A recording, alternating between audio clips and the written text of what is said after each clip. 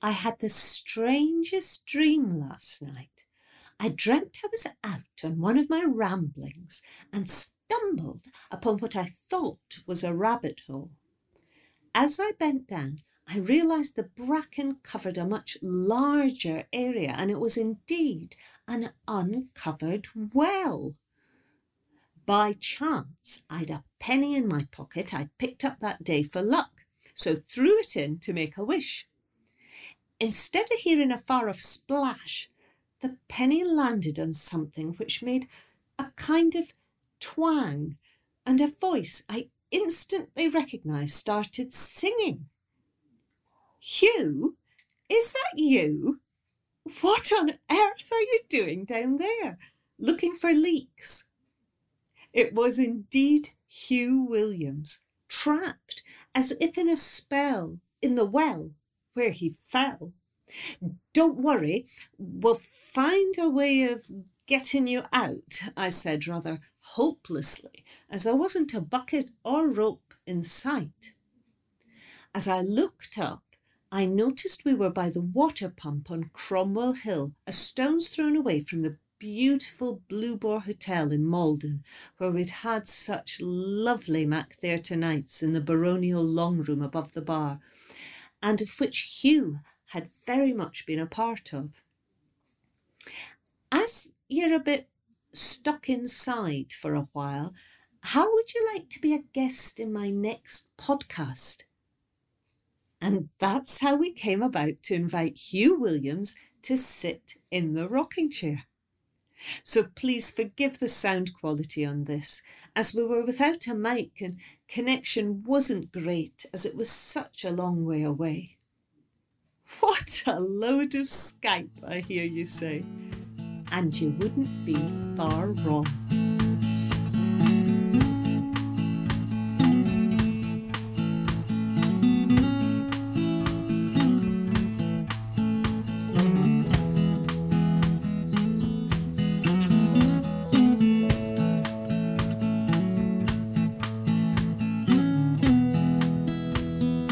Welcome, it's fantastic to have you here, and thank you so much for being a kind of floating torso in my head in my kitchen, which is really quite bizarre, but it's bizarre times that we're kind of living in at the moment, isn't it?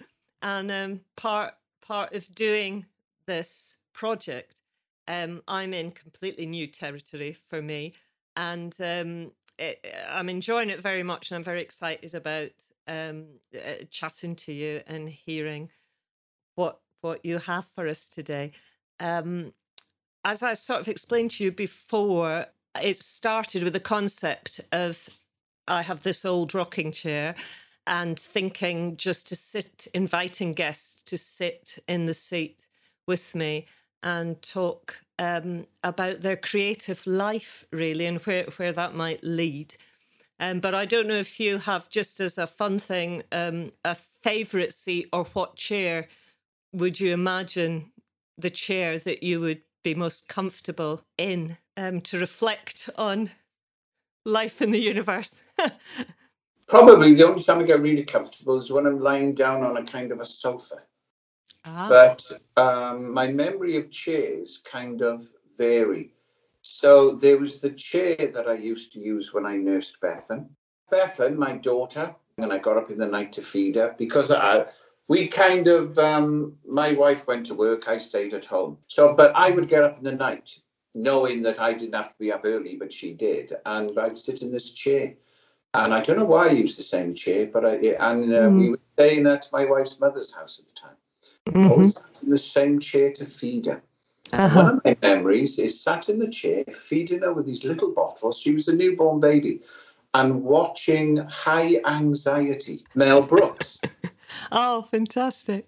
I would watch a bit of the film and feed Beth, and it was a kind of an upright chair with wooden arms. And the other memory I have of a chair is a small two-seater settee, mm-hmm. again with wooden arms, in Tony's house and in Tony's front room in his parents' house. Mm-hmm. So this is when we first met. Tony was a person I toured with regularly, called Hugh and Tony Williams, because we couldn't think of a better name. We were both Williamses. And when we were kids, used to go around his house. He had the most horrendous temper with inanimate objects. Calm as you like with people. I remember him sat in this settee and anything could explode at any point. And he was in the settee lying down and he couldn't get comfortable. And he couldn't get comfortable. And he still couldn't get comfortable and got so annoyed he started to punch at the settee and then slowly tear it apart. And this is absolutely true. And I just sat there and watched him do it. The whole thing took less than a minute. He stood there looking rather slightly disgusted with himself. Said, oh, I suppose I better throw this out now. And that's my other memory of a chair. How on earth anyone can destroy a chair in under a minute? But he did it. He did it. It's something we laugh about. He must have been about 15. And I remind him of it, and we both laugh about it, as indeed we did then. I've got a great image of you just standing there watching the whole process in a kind of amazement. Just watching the television, thinking, what programme is this? Is this called Ripping Up Settee? So, being musicians, don't they usually throw the telly out the window, not tear their chair out that they want to sit in? I don't know. Yeah, but I would never throw a telly out the window. I love it too much. Yeah. I'm a television person, even since I was young. Fascinated by television, by the media. A great educational tool as well. A lot of what I've learned of serious issues have been through television. I don't trust everything I watch, but when things arrive at television, they've usually been researched pretty well, and then you have to trust, the presenter or the producer. But at that time as well, you're talking about the kind of reporting, how do you think that is compared to now? Because there was a kind of standard of journalism and reporting that went out in, I presume you're meaning, 70s to 80s? The 60s and 70s. There will still be things that reflect the time. So, for example, in the 60s and 70s, anything but the Queen was marvellous, I remember, was it in the 50s, Harold Macmillan doing an interview when he was Prime Minister. Late 50s, on the television. It was nothing like an interview. I think he directed the thing because he was the Prime Minister and he was held in high regard. You wouldn't do that now. The first thing you think of now is, right, here's Boris Johnson. Now, how can I have a go at him first? So in that sense, both television then as a medium, it has become, that's progressed or developed into a different kind of realm, hasn't it? And equally, society it seems to be much more openly opinionated. Maybe, I don't know if that's the right word, about every issue, actually.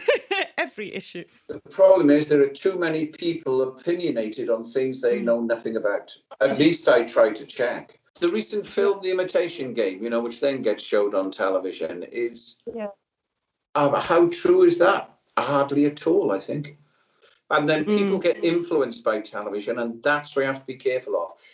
When I was young, you just took everything as read. You just thought, well, that's history. And people film drama for history. And it's not history, it's a drama. No, exactly.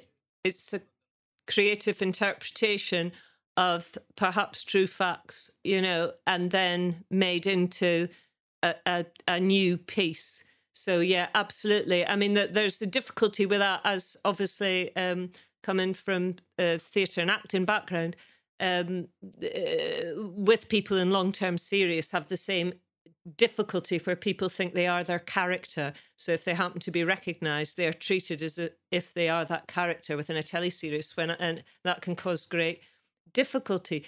So how much, with your love of television as a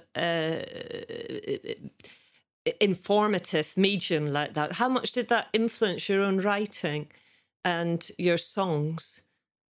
Did it inspire... Yeah, news reports. I remember seeing the news report about the children in Rio who were street children. And the news report there about these street children and they just wanted them off the streets, basically, because these children had no homes, they had no parents, they were street children, and sometimes they would live in the sewers. And there was news reports that they were beginning, that there was some authority somewhere beginning to shoot them just to get them out the way, which I thought obviously completely shocking now. But I did write a song in the style of a bossa nova to lead people into a false sense of security, and then the words are quite hard. Then I did another one about the homeless called Some People Cry. Very simple song, but that came from a news report about people, just in the streets when suddenly the rules had changed and they couldn't get any benefits of any sort, and they seemed on the streets. Although much of the thing about the homeless, is more complicated than people think. But the thing is, it could be anything. So when my father took me twice, I think, to see the film Zulu, when in the days when you could not see a film like that on television. If it turned up on television, it was an occasion. So Zulu would come out in the cinema, and then perhaps 4 years later, it would be back in the cinema. And I remember, a fantastic film, and a great cheering moment for a father and son, I think. But when you're older, you start to think, yeah, hang on. So what's the truth behind that then? The story about the whole thing, what were they doing there in the first place? And then it leads you into books. And from film, I read the book, The Washing of the Spears by Donald R. Morris, History of the Zulu Nation. Fantastic. So you see, television sometimes is a start.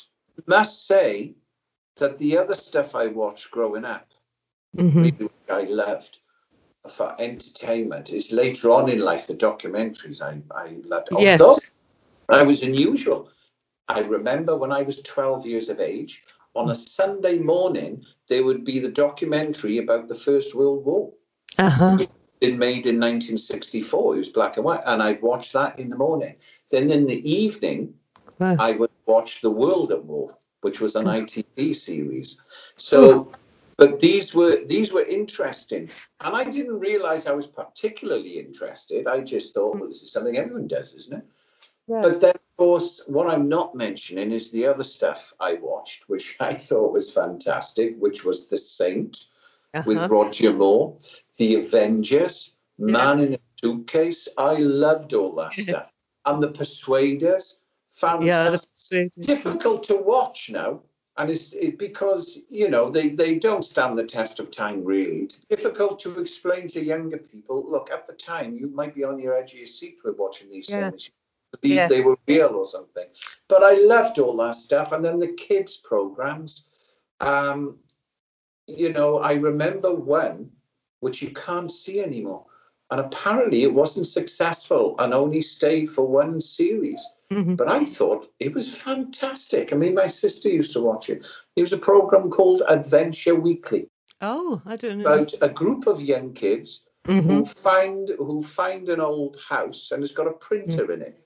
So they bring out a newspaper. And if they don't have an adventure and catch criminals, they've got nothing to put in the newspaper. Usual kid stuff, they would then go and sell it in town, and it would outsell the Daily Mirror and whatever. There were always books, or all the kids seem to be getting involved in some sort of, crime or detective work or things. I from The Secret Seven to Nancy Drew to, that always fascinated me, the unraveling of those pesky kids that got everywhere and sorted everything out.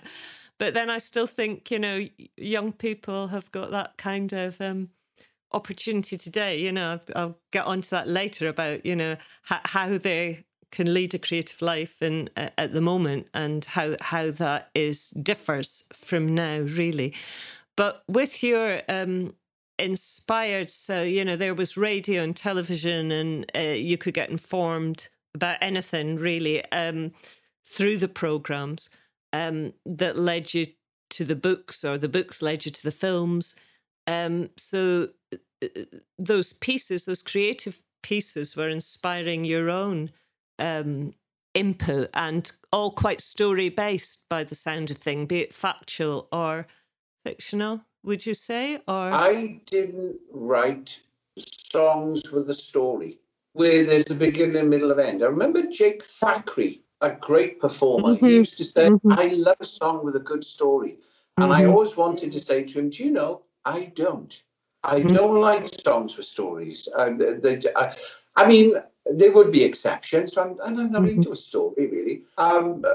What I like about songs, and I don't say I always do this, and I'm sure there is a song I've written with a story, but it alludes to the story. It doesn't say about a man, I'm walking down the road, then I met this person, then this happened to me, then that, I don't do that. But what I like about is, I think it might have been Paul Simon that might have said this. I like a song gets you emotionally, or gets you somehow. It gets you, or gets you intrigued. You don't really know what it's about. You don't know what that song is about until you've heard it 15 times. And so every time someone goes back to the song, they learn a bit more. And they learn a bit more.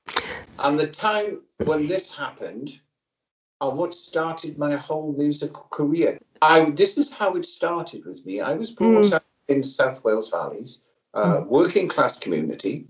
So everything was working class, club comedians, that type of world. And fine, wasn't my sort of thing. That caused me problems later on in my life.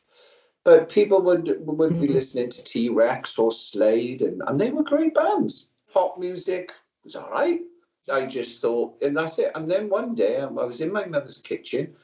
So I'd be about 12, 13, maybe 12. And this song came on the radio. And it was a man playing what I called then an ordinary guitar. It wasn't plugged in. It was an ordinary guitar. Of course, it's an acoustic guitar. I didn't know that at the time. And he was playing this ordinary guitar, this acoustic guitar, and started to sing, and it stopped me in my tracks. I thought, good grief, what is that? It was Don McLean singing Vincent.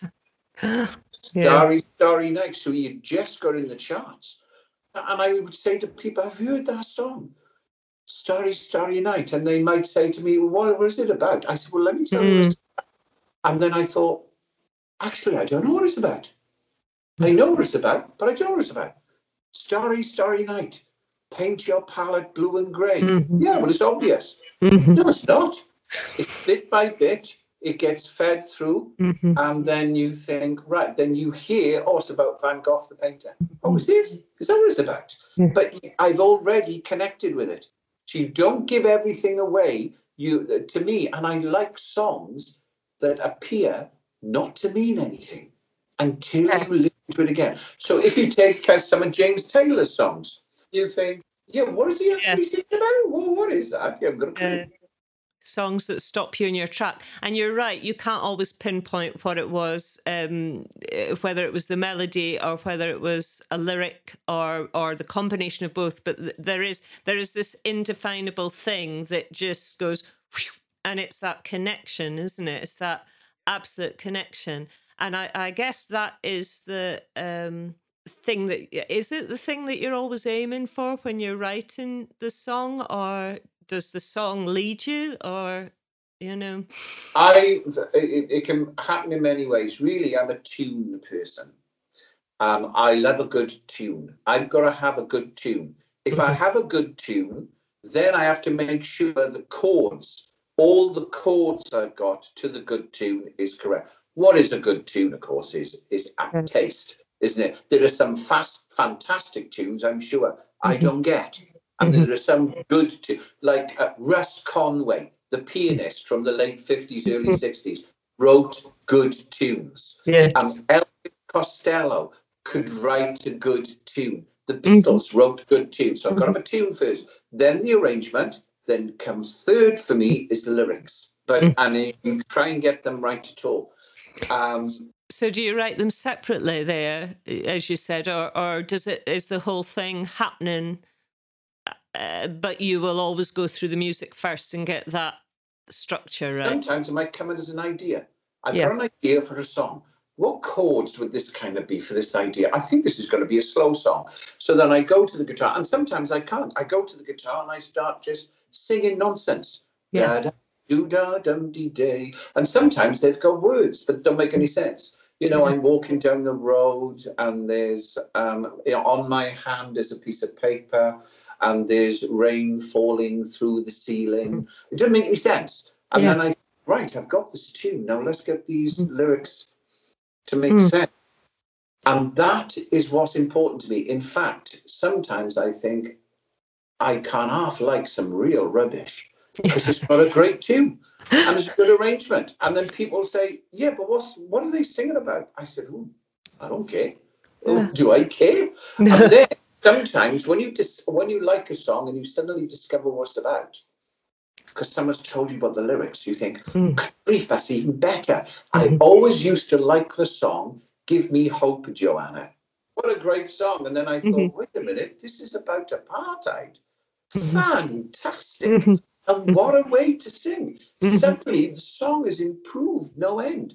I also like that rather sarcastic one, which was sung in Woodstock, you know. 1, 2, 3, what are we fighting for? Yeah. Well, we're all going to die. Come on, join in with the chorus. I love stuff, but it's a good tune. Yes. Which is why I have these discussions about Bob Dylan. And people think I like Bob Dylan.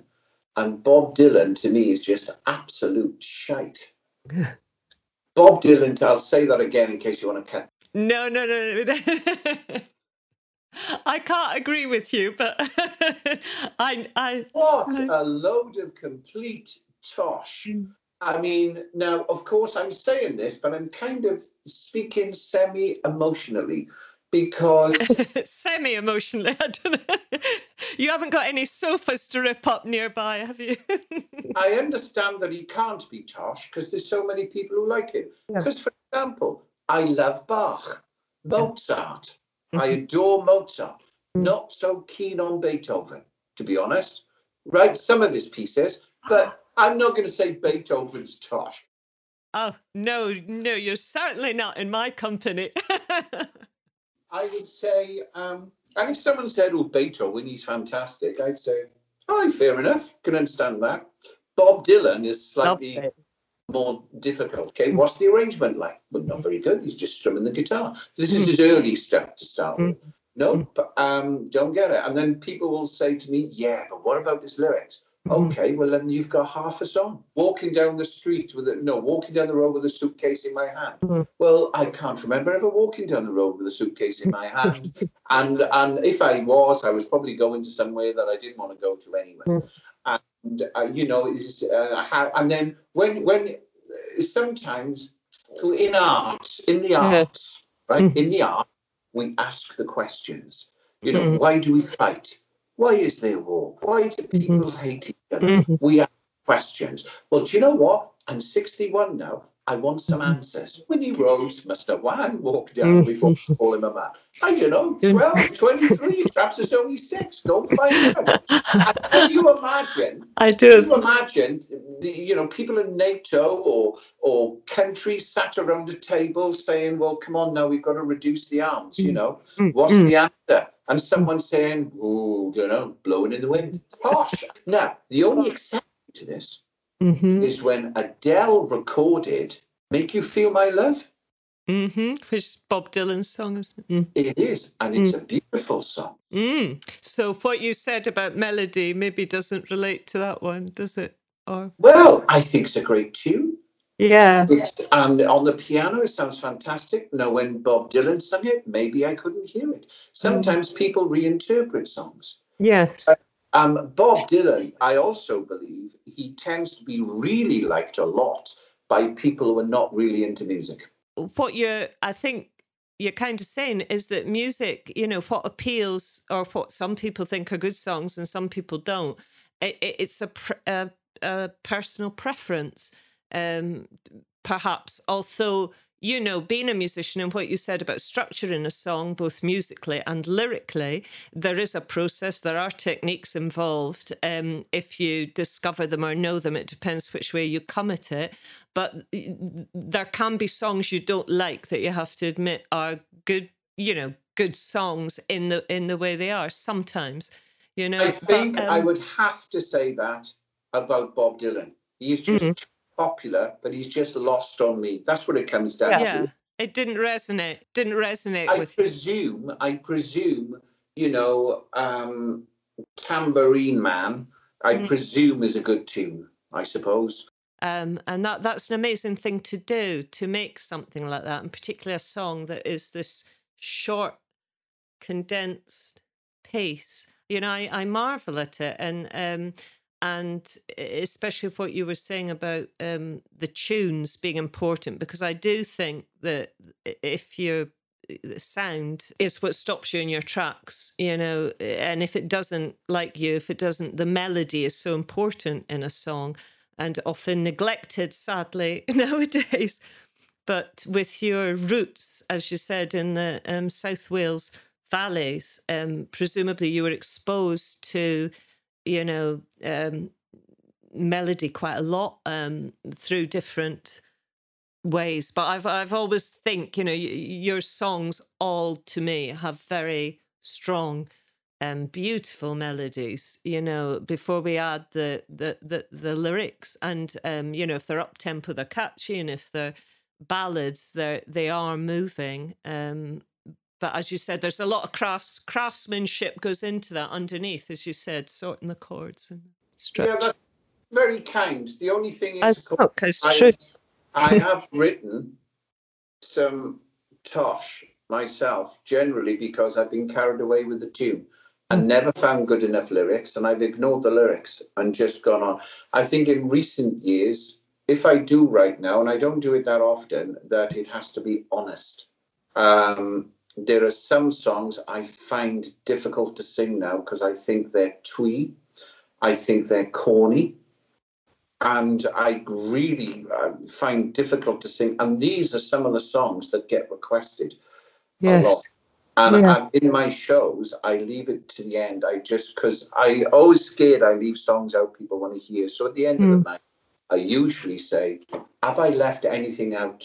You know, because people will come up to me and say, oh, you didn't sing this, you didn't sing that. So I say to the audience, right, well, look, I'll do one more. What do you want to hear? And it'll be one of those twee songs that I'm going to have to sing. And sometimes it's not because someone else has shouted louder, you know. So I don't do it that way. And yet, if that song is popular, it's obviously popular with people, then you have to give it that, you know, you've moved on as an artist, a writer, but that song's obviously earned its place if it's being requested. Do you give it that respect, and do you do it whatever, but you don't enjoy doing it? No, I mean, I should do, but I had this discussion recently with someone from a local folk club. He said, you haven't sang that song for a while. I won't say what it was. No, I won't ask. I won't ask you either. That song for ages. I said, I can't. He said, you haven't sang that other one. I said, I know, because they're shite. He said, but hang on, it's very popular. There's loads of cover versions of it, and people love it. I said, yeah, that's all that proves, is that people like shite. You make me laugh because one of the questions on my crib sheet is, are you your own harshest critic? And I think because you've just sat there and said your songs are shite, I think probably you've just answered that for me.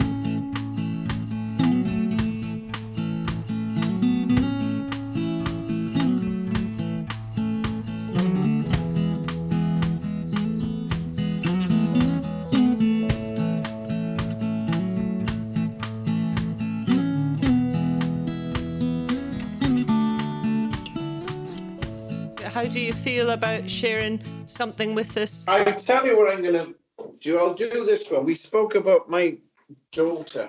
Now. And speaking of keeping the music going as well, which I know, you know, that's wonderful that, you know, she's also has that talent and ability, and, you know, obviously has been exposed to music and very much in her own right, which is, wonderful thing to move forward, you know, with. And I never encouraged it. I never taught her to play anything. never did anything, never encouraged it. I just wanted her to get some sensible job of some sort that was going to give her a career and give her money. If she wanted to do music, she'd find it herself. Bethan was a baby. You put her to bed, she'd go to sleep, and she'd wake up at 7. And if you told her to do something, she did. That's what she did. Yeah. And if she sat down and you gave her something to amuse herself with, she amused herself with it. I mean, it was uncanny that she was. I suppose people would have called her a good baby, although I don't quite know what that is. And it was uncanny how good she was. Uncanny. And I remember once we went to. Me and my wife were playing in the same band on one particular night, so we had to get a babysitter. The wife of the fiddle player, who was also in the band, said, "Well, bring her around my house." My house. So she babysat Bethan for. We went and do the gig, came back. When we came back, she opened the door and she just said to both of us, "You don't know you're born." Amused herself all night. And I remember Tony saying to me, because Tony, my musical partner, he had 2 children. And he used to say to people, "Don't ask Hugh what it's like to have kids. You haven't got a clue." She's exceptional. It does sound like... Uncanny. I remember the health visitor coming to the house and she said, "Is it always this relaxed here?" I said, "Well, what do you mean? This is just the way things are." And then I wrote to Tony Williams had written this song. Well, he had written a tune and he couldn't do anything with it. He never wrote songs, really, very rare. So I said, "Well, I'll do the lyrics to that." And it was about a newborn baby and getting up in the night and crying. It was called "We Stayed Awake." And I played it to Tony. I said, "I've got lyrics. It's called "We Stayed Awake." And I played it to him, and it's been about up in the morning and up in the night with a newborn baby. And after I'd finished and played it, I played the last chord. There was a pause, and Tony said, "Now you're taking the piss."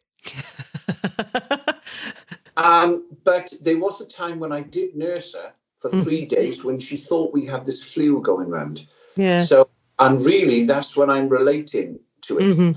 And then she becomes a teenager, and it's completely different. It's really difficult to explain a teenage girl.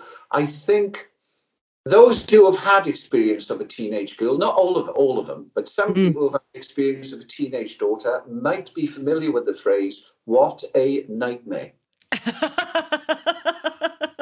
It's difficult to explain. Suddenly I find myself saying things like, "What did I say? Did I say something then? What did I do then? Did I do what? What have I done?" And then, do you know? Recently, I've never seen. When it came out first, I never saw the film The Exorcist. I never saw it. Yeah. So I thought, do you know? I saw a couple of years ago. I watched it. And a girl sat up in bed with her head spinning round, vomiting pea soup and saying things like, "You will all die." And for me, it just brought back memories. So this is one I'd done whilst in lockdown, and I wrote this tune years ago, and I never did anything with it. And then I changed the chords that were around the tune recently, and it came back into my head. Now, what I've got now is probably, because they come out of it the other end, I now have the best daughter in the world, which is lucky. To have the best daughter in the world. You think, wow, they're fantastic. I'm lucky to have the best daughter in the world. Then you think to yourself, wait a minute, no, that's just evolution. That's Mother Nature giving you the impression you got the best daughter in the world, because you will then look after it, and the human race will continue. So you haven't got the best. And then I realized, another day, I thought, no, it's not. I have actually got the best daughter in the world. But this is... do you think so? No one's ever heard this song. You're the first person to hear it on broadcasting. So, and also, again, I like it to be realistic, as close as I want it to be realistic. But see what you think.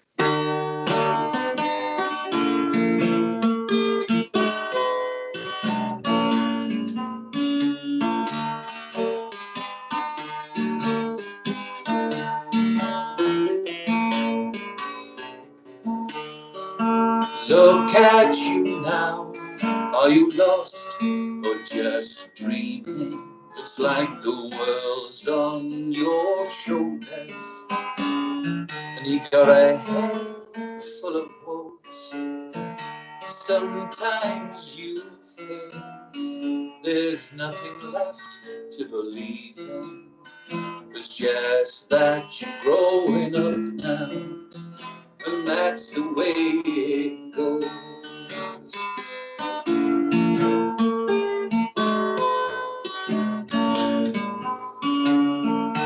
Life was swinging on ropes, dark leaves and plasters, dancing in the garden with your party balloons.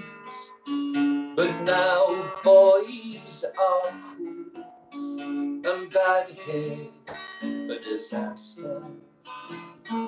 Pity the children who grow old too soon. Knew you when you were teething, know you now you wine.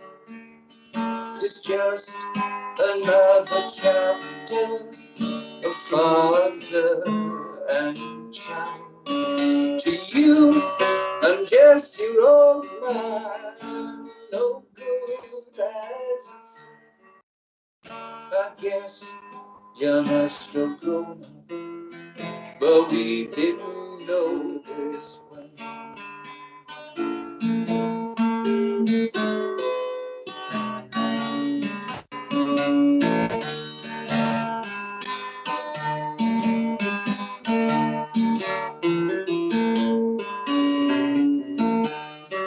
And time will just fly. It's up to you how you spend it. Fixing your bike doesn't seem that long ago. And if you get a broken heart, you can't bring it to me to mend it. But all you have to do is hold on, 'cause I won't let you go. You give me the runaround, you give me your tales. I'd give you the moon if I could pack it away. And I can't guarantee I know what roads lay ahead, but I can throw out that pizza that's still under your bed.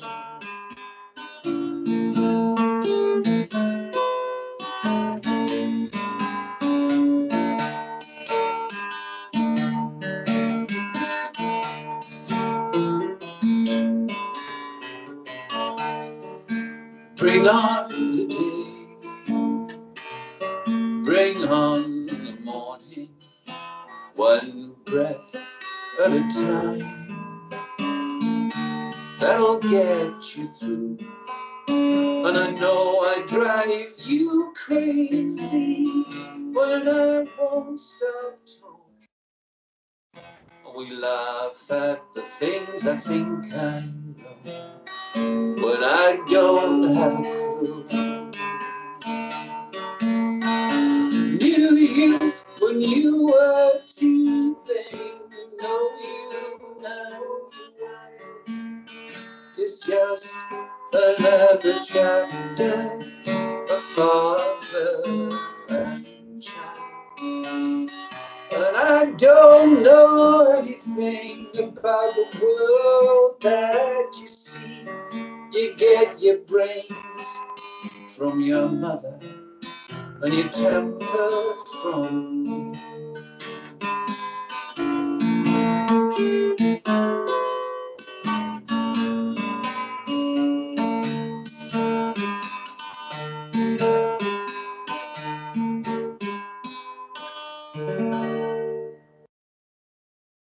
Oh, Hugh, I'm going to clap, even if it's just me. I'm not sure if Interviewers are meant to do that. That's beautiful.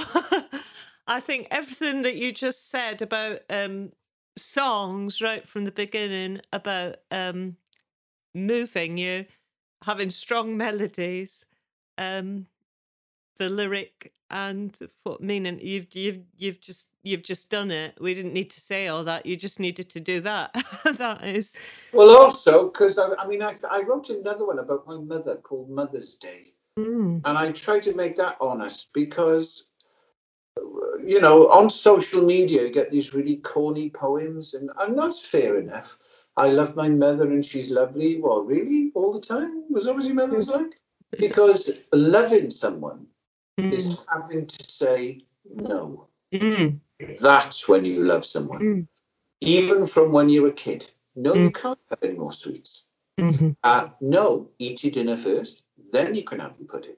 And then it goes into, sorry, you're going out looking like that?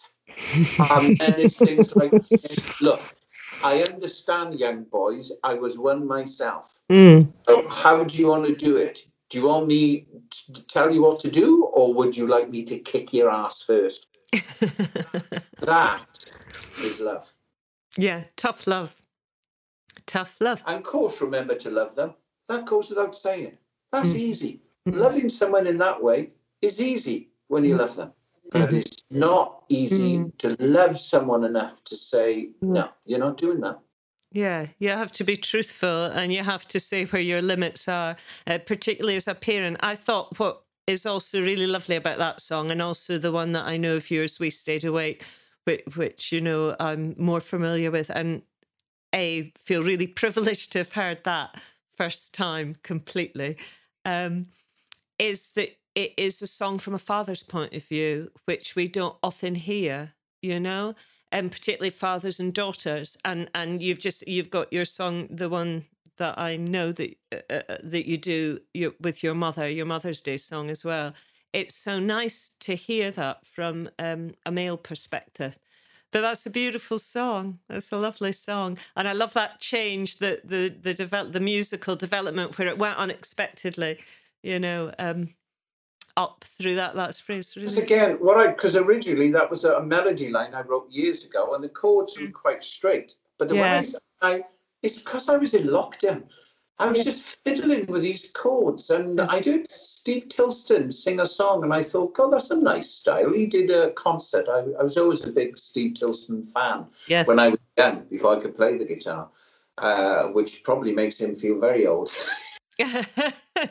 But he's a marvellous performer, marvellous singer, and I thought, and then when I was trying to copy the style he was doing, which turned out not to be that in the end, but those lyrics and that tune came back into my head, and I only had one verse, and then I wrote the rest of it. In fact, the verse I had, I even changed. And then I thought, well, what other chords are there?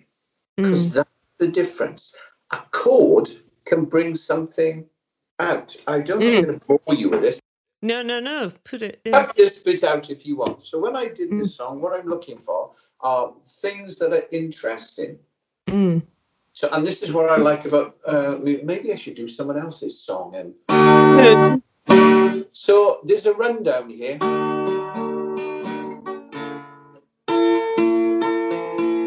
Then you got this, which I like. Then it goes to a D7. You can just play a D7. Or you can play a D. Lovely. But I don't. I play a D7 with an F sharp in the bass. Makes it different. Then really you can go to F next. I don't do F. So it goes there, and I do this chord.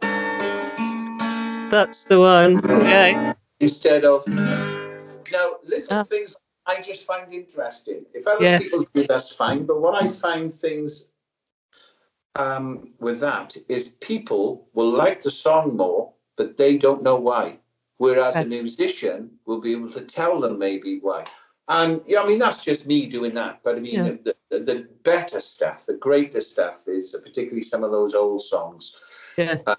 I remember listening to someone said to me, "Can you play Edelweiss?" So I said, "Yeah, I can busk that." So I busked it. And when I looked at the actual chords, no, it's not quite as simple as you think. Or Moon River. Oh, Moon River. Both of those songs, gorgeous melodies and timeless, won't they? They're timeless. They travel through decades in that way. I think that's a real skill to have, a song that will do that, or that crops up again and again and again. You have to go, why? Why is it cropping up? No, that's fantastic. That's really, lovely to hear. That's how I just look at things. What I'm saying, I'm not saying this is the way to do it right. That's how I look at it. And the people will do things completely differently, and that's fair enough. And if I sometimes talk to people, I tell them what I really love. Not just for music, but anything. I love being wrong about something. I love it. Because when you're wrong about something, you've learned something. Yes. And I remember having a musical argument once with someone in a local folk dance group that I play for. She played fiddle. And we had this argument going for a week. It must have lasted about 6 weeks. And on about the 7th week, I suddenly realised she was right. You know what? You are actually right. What you're saying makes sense. But then I'd learned something. Yes. I love it. Yeah. Wrestling with it. Well, at least you admit it. Not everybody admits it. Don't bother me. I don't care. Sometimes if I'm not sure, I'll say, right, well, give me a chance to think about that. Yeah. But it's fantastic being wrong. Yeah. Because you learn. And you touched on there, just backpedaling a little bit, that lockdown's been quite good for like those tunes and things that old melodies or old bits of lyrics. Have you found that you've been quite productive in that way, or have you had the space maybe and the time for those things to happen? Has it been a positive thing, is what I'm trying to say, in amongst all the craziness? I pick up and play a guitar without thinking. Yeah. And I'm thinking to myself, oh, it's lockdown's all right now. Not bad lockdown. Yeah. What I forget is I can play a musical instrument. Yes. And I have done stuff I've never had time to do before. I've never bothered to do. And I'm a big fan of songs from the shows, particularly the old ones, because I love the chord structures. I love, the chords you play, the music behind them. I just love that. Many of these musicals you couldn't do now.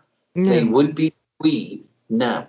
They'd be outdated now. So a show like Oklahoma, Rodgers and Hammerstein, was revolutionary at the time. Yeah. Not now, but you have to put it in context, And I love some of the fantastic. And then Irving Berlin. I've been learning their songs. Yeah. I've just been learning those songs, and sometimes I've stuck it on Facebook because I think, well, I might forget these next week. Yeah, but also it's great to share them like that, if because then it ripples, doesn't it? When you enjoy it and then you pass it on, you have no idea where that song's going to land that day, and the effect it's going to have. It's a powerful thing. So, do you want to give us one of those now? I know we haven't had it. Which one shall I do? I've learned so many. Sure. Shall I do Irving Berlin then, is it? Please. Okay. Yes. I might go wrong here, but never mind. I've only just learned it. Heaven, I'm in heaven, and my heart beats so that I can hardly speak, and I seem to find the happiness I see when we're out together dancing cheek to cheek. Heaven, I'm in heaven, and the cares that are around me through the week seem to vanish like a gambler's lucky streak when we're out together dancing cheek to cheek. I love to climb a mountain and reach the highest peak, but it doesn't thrill me half as much as dancing cheek to cheek. Oh, I love to go out fishing in a river or a creek, but I don't enjoy it half as much as dancing cheek to cheek. Dance with me, I wanna put my arms about you. The charm about you will carry me through to heaven.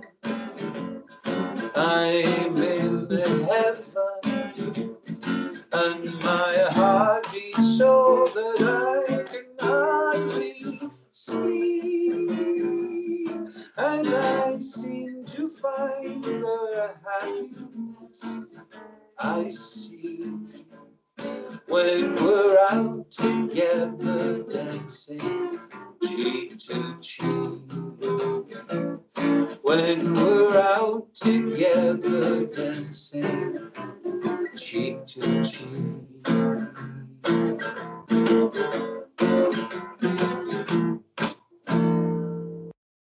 Oh, gorgeous. Thank you. What a great song. And I love that the rhythm that you gave it.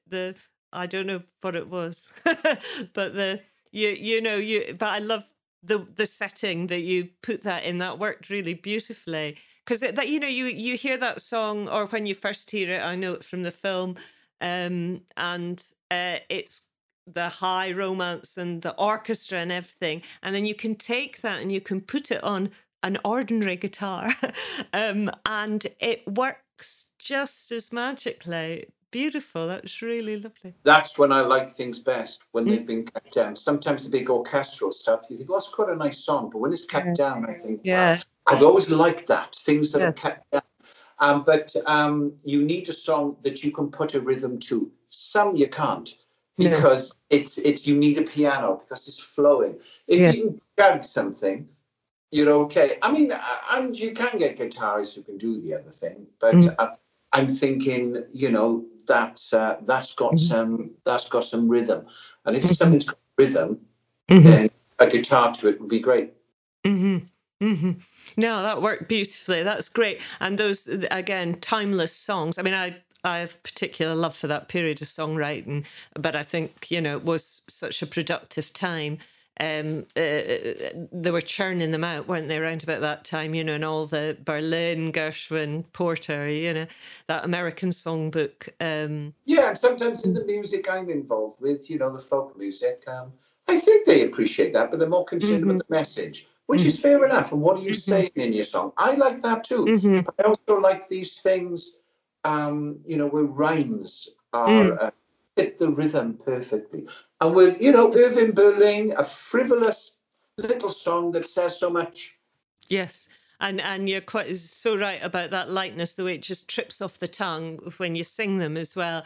Something we haven't spoken about you, because we know you predominantly as a guitarist or composing on the guitar. But I know, and something I love about the performances that we've had here and when I've seen you elsewhere, is you're what I would call a dangerous performer, and because you're very spontaneous, and I never know what you're going to literally pull out the bag, which is usually an instrument. I'm going, I didn't know he played that, from the what do they call it, the diatonic accordion or the melodeon that you have.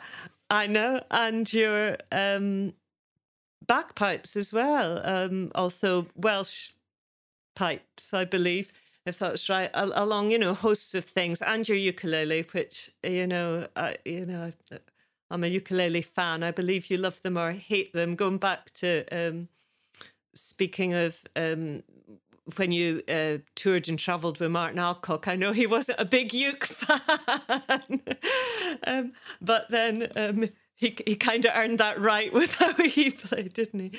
But that was when we were first introduced to you here, and they were fantastic nights that we've spoken about in theatrical terms, because I do think with that sort of all-round performer that you are, as well as, you know, writing, singing, pulling things out of bags, you know, it really is a kind of theatrical experience. It interests me. Usually, if I turn up at a folk club anywhere in Britain, you know, I mean, I could turn up at a folk club, and it's difficult because I always get asked to sing.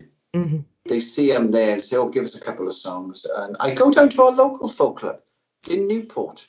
Yes. And sometimes I pop in, but I go to hear other people sing because I still like, and the standards vary, and people know the standards vary there. No one's paying, you know, £35 a ticket. I mean, you go in there and you get these people, sometimes not a great voice, can barely play the guitar, but they will sing a song I've never heard. Mm. And the way they sing it is just lovely because they believe in what they're singing. And they don't claim to be anyone that's any good. That's the great thing about these people. And they quite often will say to me, "Are you singing tonight, Hugh?" And I don't. Because there's two reasons. One, I don't want to take up anyone else's chance of singing because these people want to do it. I've been doing it all my life and I want to hear what they've got to say. And also, it doesn't interest me as much. Let's link this in some other way. Let's use some stage work and maybe a show that can be put up anywhere. Someone's living room, a theatre and a folk club. And you know, we've talked about props, using props, which I do. I take things out of bags, you know, memories and stuff that my mother used to have in her house, and all things like that, and sing a song then about it. But that's what I'm interested in, which is why I always liked Flanders and Swan. They sang silly songs, but they did a show. Another one recently was, she's sadly no longer with us now, God rest her soul, is Elaine Stritch. She did a woman show where she's telling the story of her career. And then it was, and then that interests me. Yeah, fantastic. And theatre, because you have those two sides. You have, you know, there you are with those tender ballads, and you have us cry in 1 minute and laugh in the next, you know, which the combination of that, you know, like, you know, performer like Elaine Stritch has that as well. When you have both those sides, you've got the complete kind of tools for expressing anything on stage theatrically. In that sense, then, you know, now at the moment, the way we're all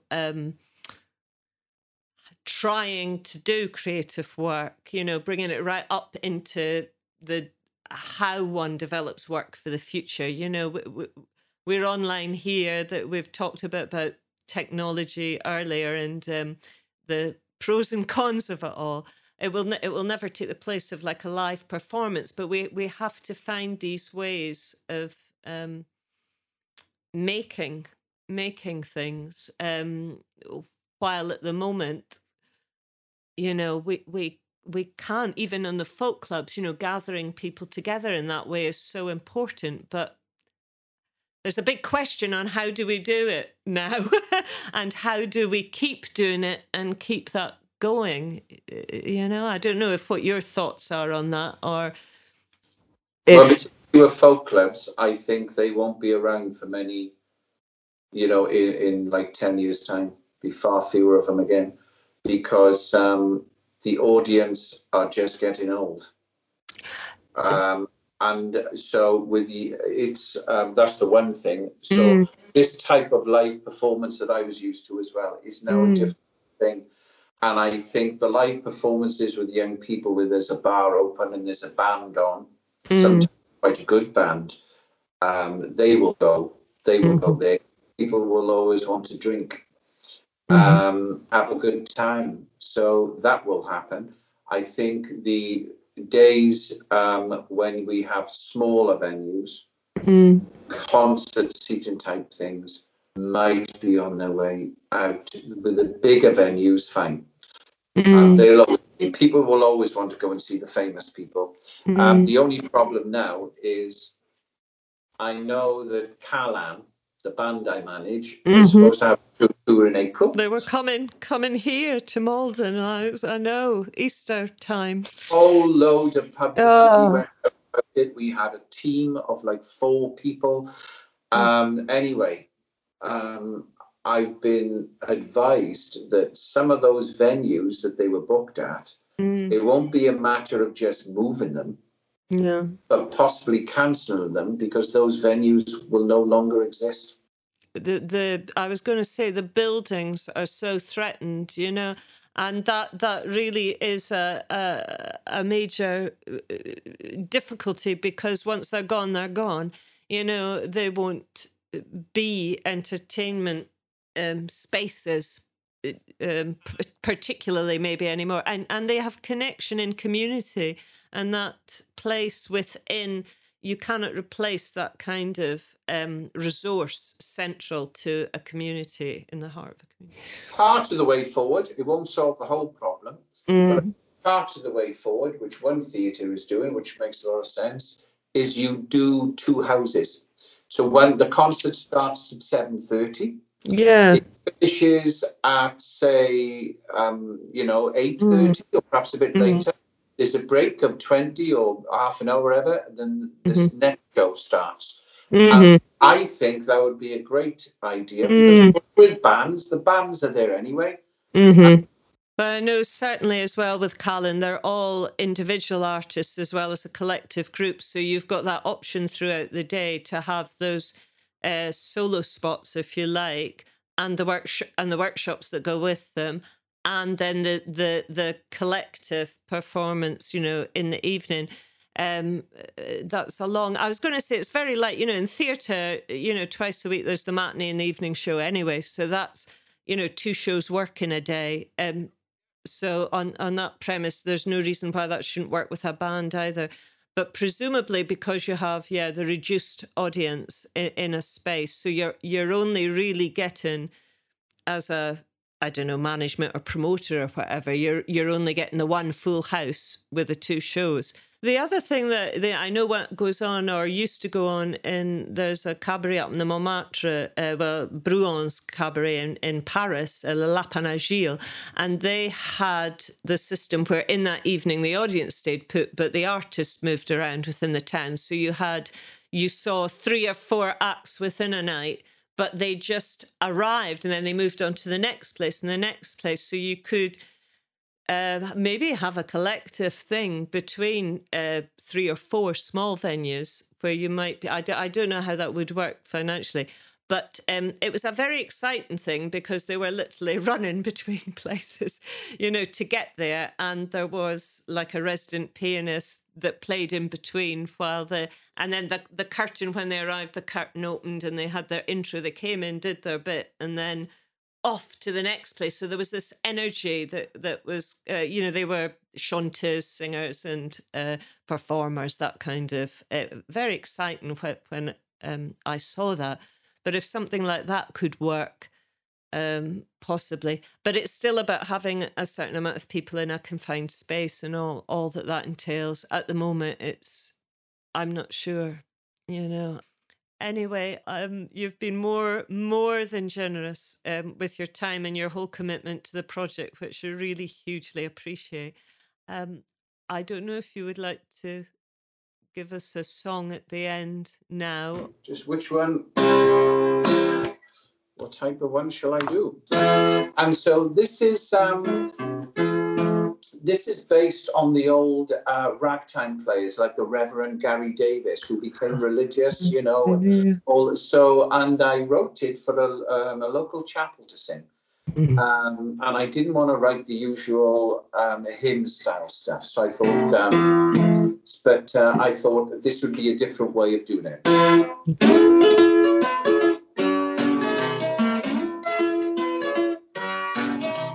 Tell me the story of the angel and the glory and the wise men coming on down. Well, there must have been something good. I bet the joint was jumping in that neighborhood. Tell me the thing about the shepherd and the king, about the glory and the love that shines. Won't you give me that rhythm and swing? Tell me about the King of Kings. Gabriel came just to give out the news like a light show rather than time. Old King had, well, he got the blues. He didn't like the sound of all that jazz. Tell me the story of the angel and the glory and the wise men coming on down. Won't you give me that rhythm and swing? Tell me about the King of Kings.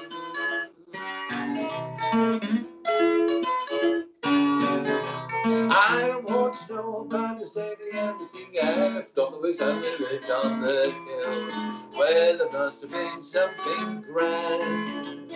Everybody made it through the wind and sand. I want to know about the stable and the manger and the shepherd who came from the hills. Won't you give me that rhythm and swing?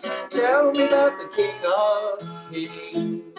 Gabriel came just to give out the news like a light show, razzmatazz. Old King of Heaven, well, he got the blues. He didn't like the sound of all that jazz. Tell me the story of the angel and the glory and the wise men coming on down. Won't you give me that rhythm and swing? Tell me about the King of Kings.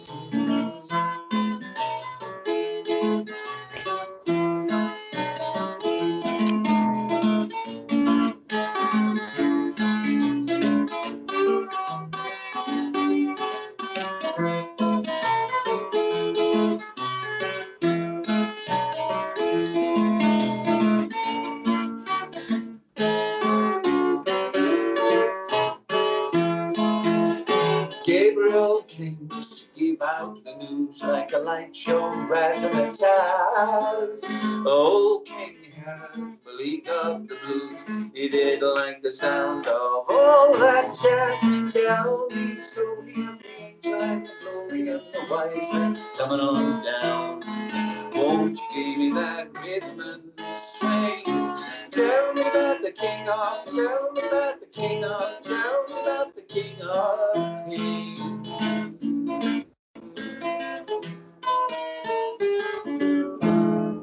Yay! Fantastic! Oh, that kind of picking is just...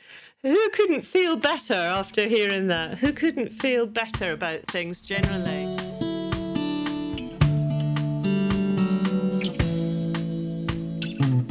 Well, that was great fun having Hugh Williams in the rocking chair. We never have any bother speaking with Hugh, as he always has so much to say, and boy, did we cover some ground there. From Bach to Bob Dylan, juggling fatherhood and work, and every ordinary guitar in between. Hugh always has me laughing one minute and crying the next, and to hear his tender ballad for Bethan was an absolute treat. Huge thanks to Hugh for his wonderful songs, Time and Patience, as we time travelled through various media, laughing and bantering. And to Rhys Timpson for producing and engineering the project, and also providing musical links, instigating and pulling it all together. I'm Nikki from Mac Theatre. You can find details on how to keep in touch with us, Hugh Williams and Rhys Timpson on the links below. If you'd like early reminders to hear about new episodes and who's in the rocking chair next, join our email list, follow us on social media, or subscribe to our podcast by pressing the follow button on whichever platform you're listening on. This way you'll be notified whenever a podcast is uploaded, and we have several more on the way. Thank you so much for listening, and hope to see you again soon.